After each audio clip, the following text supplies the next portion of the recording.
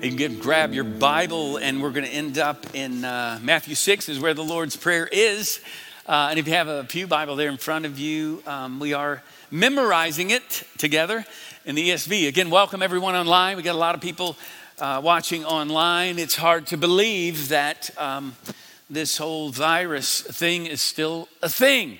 And if you have kids in school, you know it is still wreaking havoc, schedules and all the stuff. So mask, no mask, wear a mask if you would prefer. We're all trying to make it through this season still.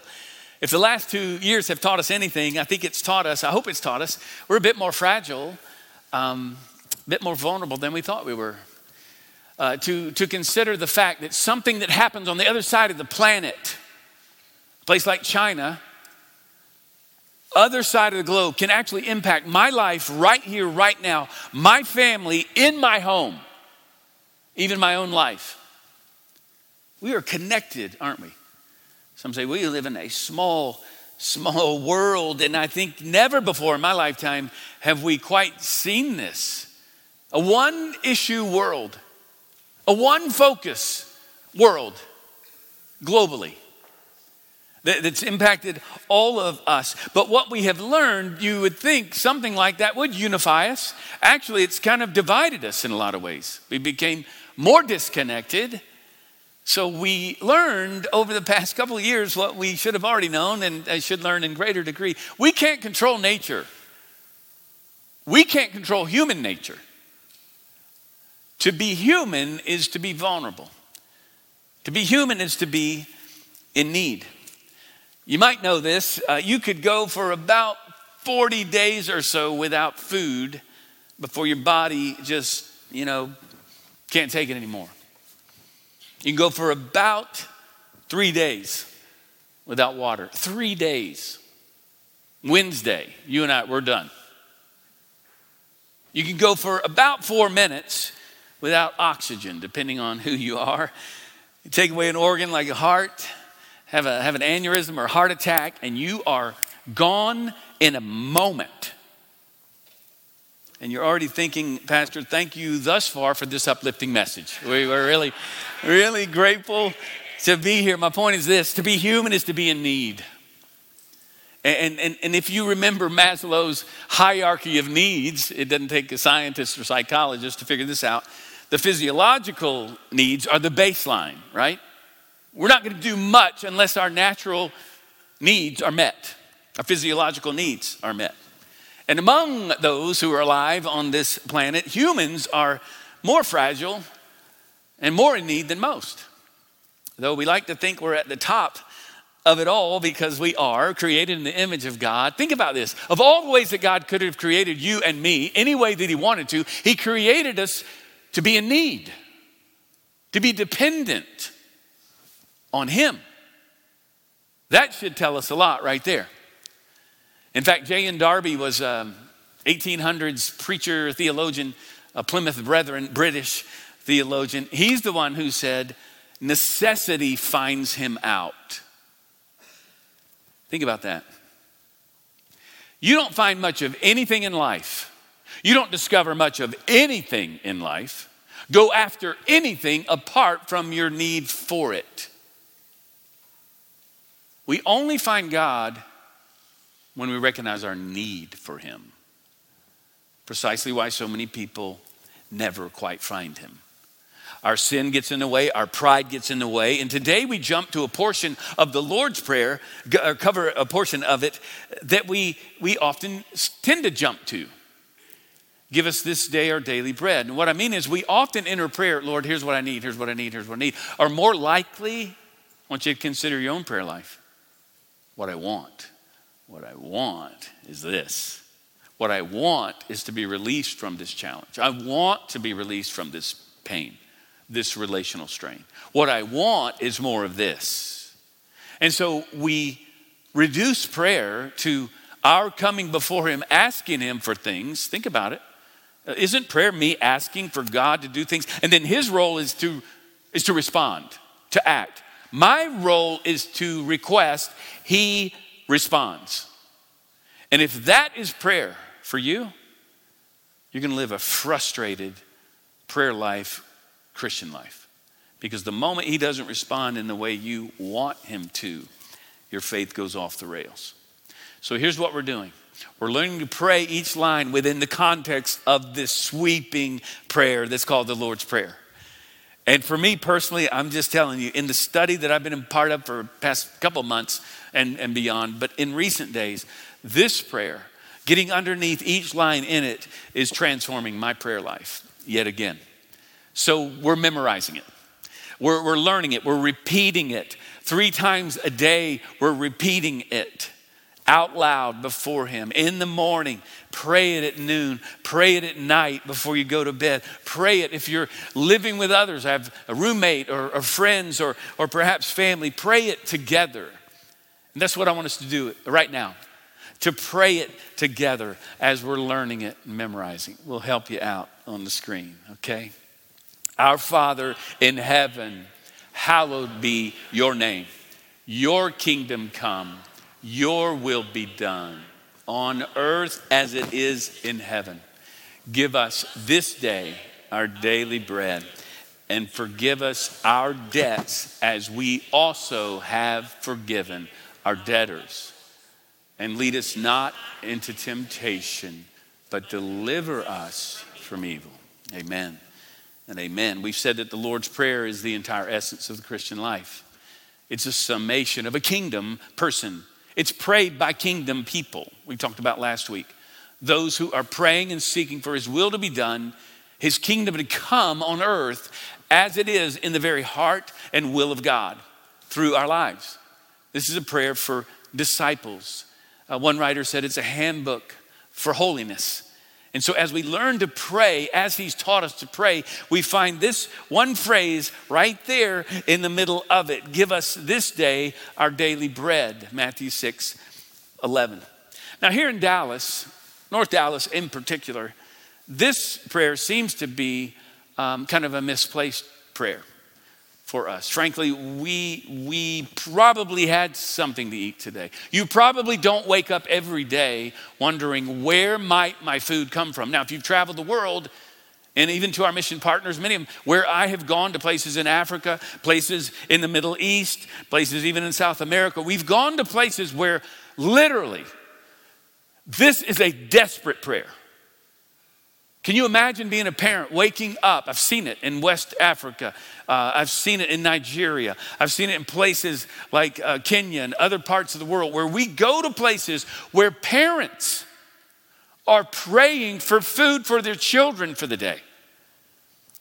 So this prayer for us in North Dallas seems to be irrelevant. Our prayers likely are something more like, let's see, when this is done, let me say, I don't know if I'm even, Lord, Italian? I don't know. Mexican would be good today. Perhaps maybe a burger would be outstanding. I don't know, maybe I could go home. I've got lots of options, perhaps. But we also know that there are those even within our city who are without. This prayer reminds us that God is the one who provides for our needs. But too often what we do, we jump to this portion of the prayer. Prayer becomes, here's what I need, here's what I need, here's what I want. And what happens is our greed gets in the way of grace. Prayer itself is an act of grace. God making a way for us through Christ to come before him.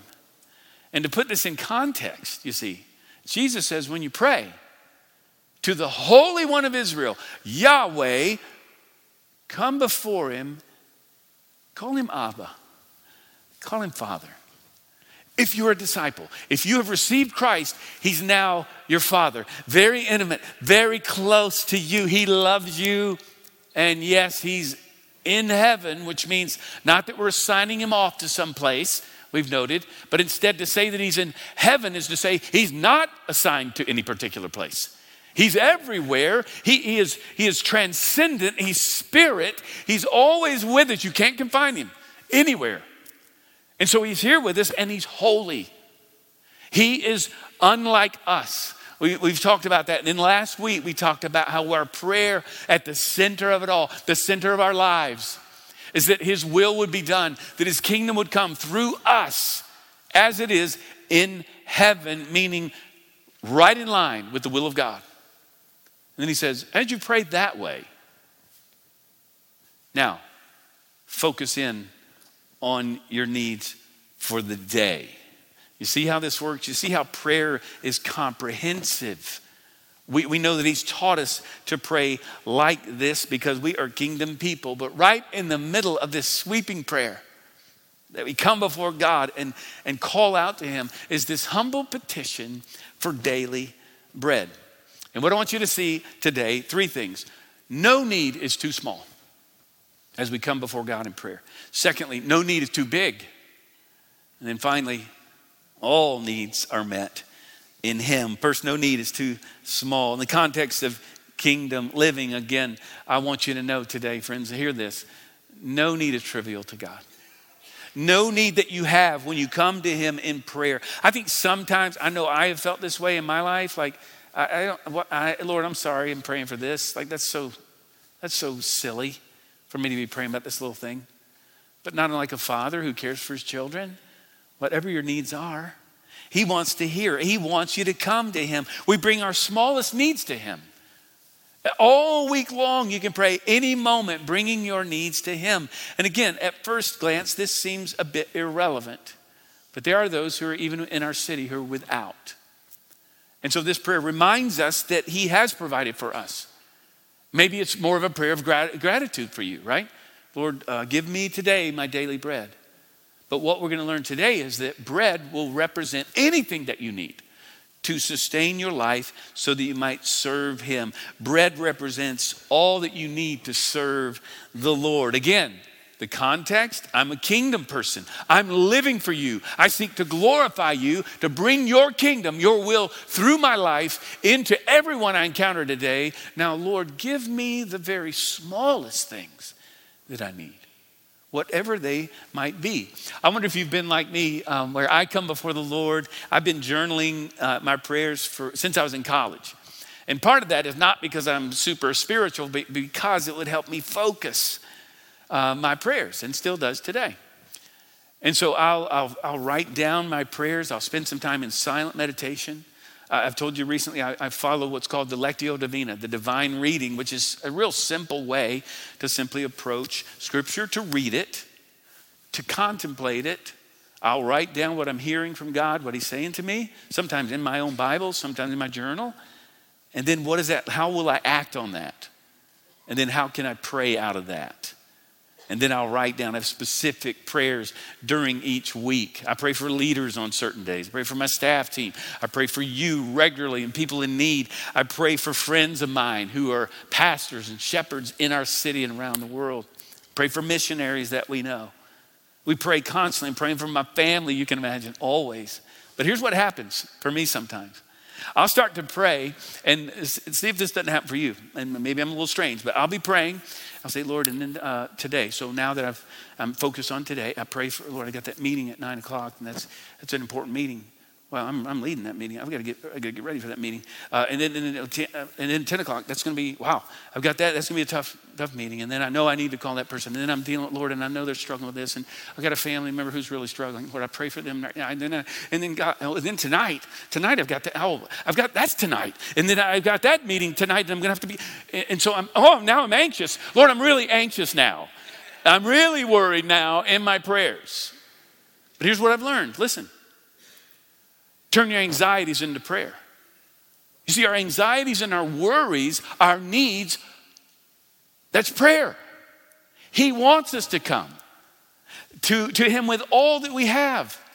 And so when I used to really feel guilty and, I'm sorry, Lord, my mind's running to all kinds of craziness. You have promised peace in your presence. I'm sorry. Well, and I can hear his spirit. No. Come on. Where else are you going to take that? Cast all your anxieties on him because he cares for you. You see, this prayer reminds us there's no prayer that's too small to bring before him. And though we tend to stress and get anxious about things that really don't matter in the end, he says, no, you come to me. But this prayer also reminds us to remain where we ought to be. Little children in need. A child must be fed by a parent or it doesn't survive. And here's what's so radical about this prayer. What seems to be such a simple teaching from Jesus, yet again, ends up being so powerful. And it's this: give us this day our daily bread. Give us the bread that we need only for today. Throughout the scripture, God teaches us. He wants to teach his children. And Jesus does this over and over again, to live one moment at a time. I've talked a lot about this in recent days. Such a powerful truth for me over the past couple of years that's really helped me. One way to live without the anxieties and worries of the future, the regrets of the past, is to stay focused in the moment. You might remember in Exodus 16, God is teaching his people to trust him. And so they're out in the wilderness. They have no food to eat. And he says, I'm going to provide food for you one day at a time. He's going to bring manna from heaven. You collect enough just for one day. And tomorrow, trust me, don't worry about tomorrow. Today, and then the day before Sabbath, collect twice as much. Don't have to work on the Sabbath. Watch, I'm going to provide for you. Even on the Sabbath, when you're resting, I'm still working. One of the hardest things for some of us to do is actually rest and stop producing. As we sang earlier, our worth is not found in what we own or what we produce. It's found in him. We rest in him. Gospel peace comes to us. Rest as we live for him one day at a time. And then in Matthew 6, Jesus says it again in Matthew 6:25. Therefore, I tell you, do not be anxious about your life. And here he says, don't be anxious about what you eat, what you're going to drink, nor about your body. Some of us worry so much about what we're going to put on, what clothes we're going to wear. Some folks they're stripped by anxiety, struck by anxiety, and they can hardly even go out into public. Don't know what I'm going to wear to church. Not sure. Listen, come as you are. You come and don't worry about it, is what Jesus says.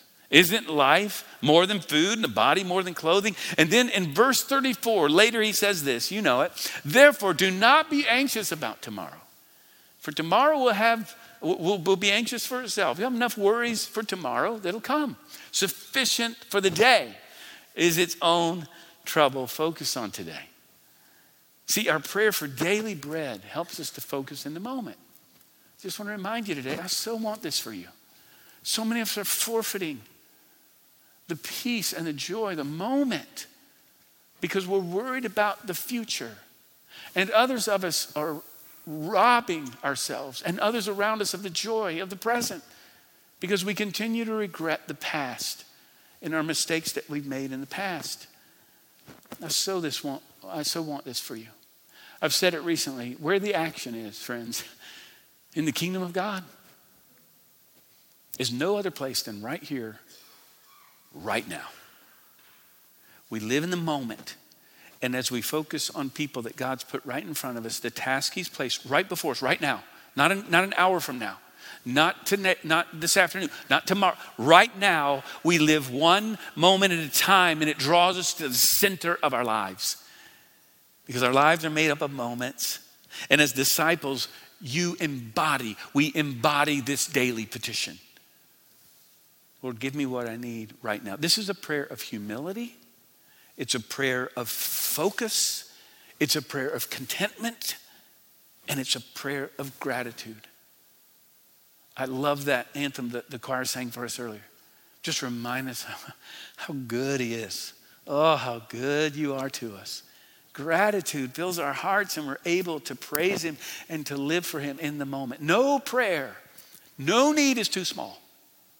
But watch this, no need is too big. Because as kingdom people, we do praise him for the food that we have to eat, the simple stuff of life. But our needs go way beyond just a need for a meal, right? In fact, a lot of us, we could probably eat less in our day. Our needs go beyond food, right? Our needs go out into relationships, to work, to all that we'll have, all the things we've kind of already talked about. And when we're propelled outward as kingdom people, because we are, here's the tension, we're going to live our lives focused on others, as Jesus did. As I'm understanding the kingdom of God more and more, it is working and serving and living for the common good of others in my home, friendships, in our city. to serve others. That's how his kingdom is advanced as we do so in the name of Jesus. We forget to become what we ourselves need. We must become what we ourselves have received. And so what happens when we pray, Lord, give us this day our daily bread? We're praising him for it. It's why it is appropriate to pray before a meal. Pray before every meal. Many of you pray it in public. Many of you follow a practice that often I'll do with a waiter or waitress. Hey, we're about to pray here in a moment. Can we pray for you? Because we're grateful that you're serving us today. And then give them a big tip to thank them. I've never had anybody go, no, you don't need to be praying for me. Or no, I happen to be an atheist. Don't be praying for me. I've never had anybody say that to me. They're moved by that. They want you to pray for them. Or maybe it's just a little, I don't know you. I'm not going to go into my life. But it is falling apart right now. But we pray before every meal because we thank him for what he's given to us. And in so doing, we recognize the fact there are those who are without. And so it draws us out. Not just bread, but so many needs of people in our lives. You too can feed others. Literally. You can take someone to lunch. Pay for their meal. You can provide for others. Stacy and I have been on the receiving end of this from our church family. When we have been in need, whether it's been ill or something else, that the church families come to us with food at the front door. And it means so much. It's a simple act. We can do this with neighbors that we know who are hurting. We can literally feed others. And in fact, your giving is literally feeding people around the world with our mission partners. In places like the slums of India, during the pandemic, we were able to help serve children in need. Some food deserts, even here in Dallas, where people are likely, again, not going to die of starvation, but not healthy food to eat. In our own city, we can make a difference. And here's another thing that draws us out. When the needs of others around us become so overwhelming, we remember that we care for one person at a time. That's how the kingdom comes. And so you may know this, that Jesus, I love this about Jesus, by the way. Don't be guilty, don't feel guilty. I'm not trying to guilt anyone into the fact that we have food to eat. Praise him for it. We can eat in moderation. Jesus, I love this. He loved to eat and drink. Do you know this? He loved to do so. We see it throughout Scripture in the New Testament. And he made it a habit to eat and drink with all the wrong people. And I love that about him as well. We laugh, but I wonder, when's the last time you ate with the wrong person? Somebody maybe someone in your office. People don't like that person. Yeah, and they feel all alone. Because they're special. I mean, they got some extra needs, extra grace required, and they're dying on the inside. You're the one person. You would be the one to buck the system, and everybody goes, wow, you see her going? She's associated with their friends? Because if so, are you willing to love like that? Jesus did. In fact, in Luke 15, it says now tax collectors and sinners were all drawn near to him. Are you a magnet for sinners? And by the way, we're all wrong, aren't we? Jesus made it a habit of eating with the wrong people. And someday, we're going to find ourselves at the great banquet of eternity with all the wrong people, including me and including you. It goes on to say that, look at this, the subject of Jesus' love for people, all the wrong people, became the conversation and the gossip of the Pharisees. And the Pharisees and the scribes grumbled, saying, this man receives sinners and eats with them. And Jesus wore those kinds of accusations like a badge of honor. Do you? In Matthew 11, this is Jesus. He says, the Son of Man came eating and drinking. And they said, look at him, a glutton and a drunkard, a friend of tax collectors and sinners. Yet wisdom is justified by your deeds. He's saying, listen, I'm showing the wisdom of God, the multifaceted wisdom of God by throwing a party for all the wrong people. You and I can do the same. This is what he continues to do today. So Who could it be that you would literally invite out to eat and provide bread for them? Even this week. It could be someone in need. Again, maybe it's someone in your school or someone in your family you could just reach out to.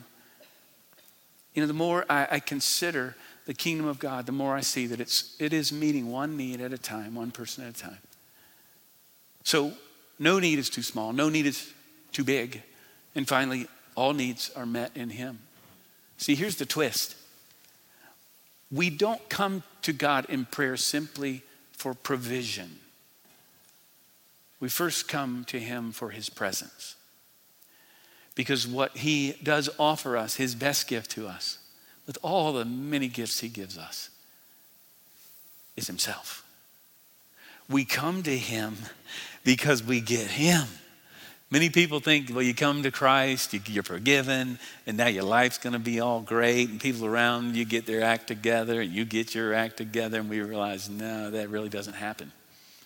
In fact, life for believers can often be more difficult for a lot of reasons in our culture. The gospel is not, I receive Jesus and everything goes well with me. The gospel is, I get him and he is enough regardless of what comes in my life, because I have his presence with me all the time. The best gift he gives is himself. It's why Jesus said in John 6:35, I am the bread of life. Whoever comes to me shall not hunger, and whoever believes in me shall never thirst again. Friend, do you know him today? Jesus says, until you come to him, you're going to continue to be hungry. Do you recognize your need for him today? Necessity finds him out. Friends, we are all desperate for him. How would you know? Here's a question I pondered this week. How would I know if I'm following Jesus because others may see me do that, or that I'm simply following him because of who he is? How would I know? Jesus teaches us before he enters into the Lord's Prayer. He says, here's how you know. Your private prayer life will answer the question. Do you follow him to be seen by others? Because it's in your private prayer that nobody sees, is what Jesus says. Instead, others are out there in the corner. They're out there doing their thing. So everyone will see what they're doing. Convicting question for you. Are you praying before God Almighty every single day? Not only for daily provision, but for his presence. Here's the point. Our prayers reveal our dependence on God. How desperate are you? As we come out of this prayer, we recognize that coming into his presence, as we find ourselves knocking on the door, we recognize that he's already there. In Revelation 3:20, he says, I'm the one knocking at your door. And if you'll open the door, what does he say? He offers a picture. He says, I'll come in and dine with you. I'll break bread with you. What he's saying is, I want to be a part of your life. I want to come into your life. I want you to abide in my love.